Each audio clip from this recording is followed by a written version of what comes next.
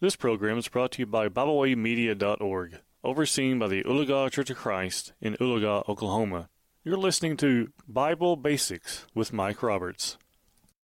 We want to welcome you to join us for another lesson in Bible Basics. And the topic of When Forgiveness Becomes a Fact.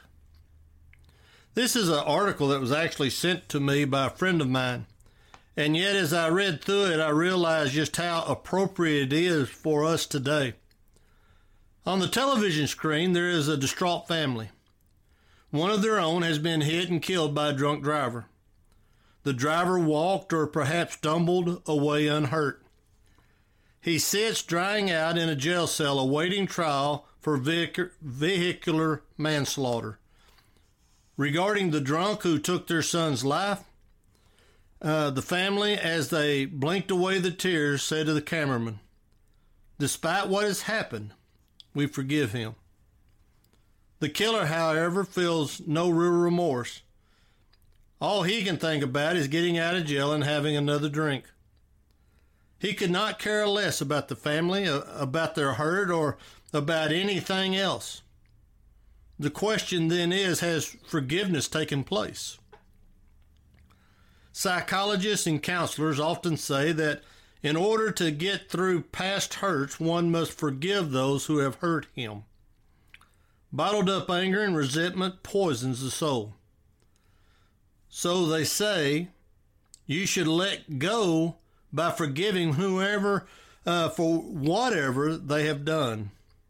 This certainly sounds right, but again, it must be asked, can we really forgive someone who does not desire forgiveness?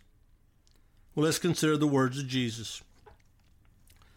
Jesus said, "Take heed to yourselves.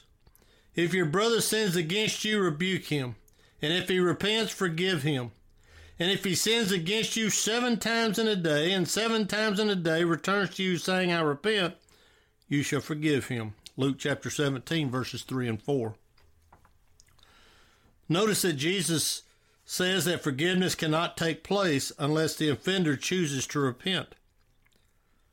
This statement puzzles some, but let us notice what we might be able to glean from it as we consider these verses. Let us notice that they deal with, first, a relationship.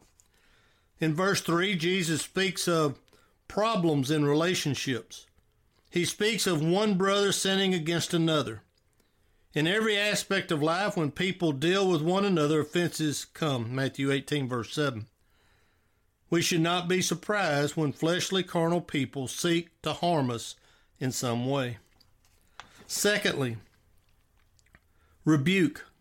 Still in verse 3, we note that when the brother or sister sins against us, this calls for a rebuke. 2 Timothy 4, verse 2, Titus 1, verse 13, Titus 2, verse 15, and 3 John, verse 10. To rebuke is to express sharply, stern disapproval, or to reprimand. In other words, when sins are committed against us or against God, we voice our displeasure with the desire in mind that the offender will change his course. 2 Timothy 2, verse 24 through 26. This leads us to the next idea, and that's repentance. In the last part of the verse, Jesus says that if the rebuke leads to repentance, then forgiveness may result. We should not be surprised by this statement. If God cannot forgive unless repentance takes place, Luke 13:3, Acts 2:38, Acts 3, verse 10, Acts 17, verse 30, then how can we truly extend forgiveness to those who refuse to admit and turn from their sins? Jesus said regarding those who condemned and killed him, "Father, forgive them, for they do not know what they do." Luke 23, verse 34. Yet when the gospel was offered to the same, before full and complete pardon could be granted, they were told to repent and be baptized for the forgiveness of sin. Acts chapter 2, verse 37 through 38. And finally, this brings reconciliation. Just as the offender must have a penitent disposition, the offender must always, whether there is repentance or not, on the part of the malefactor continually possess a heart of forgiveness. As Jesus said, up to 70 times 7, Luke 17:4. Reconciliation for forgiveness cannot exist unless both parties come together.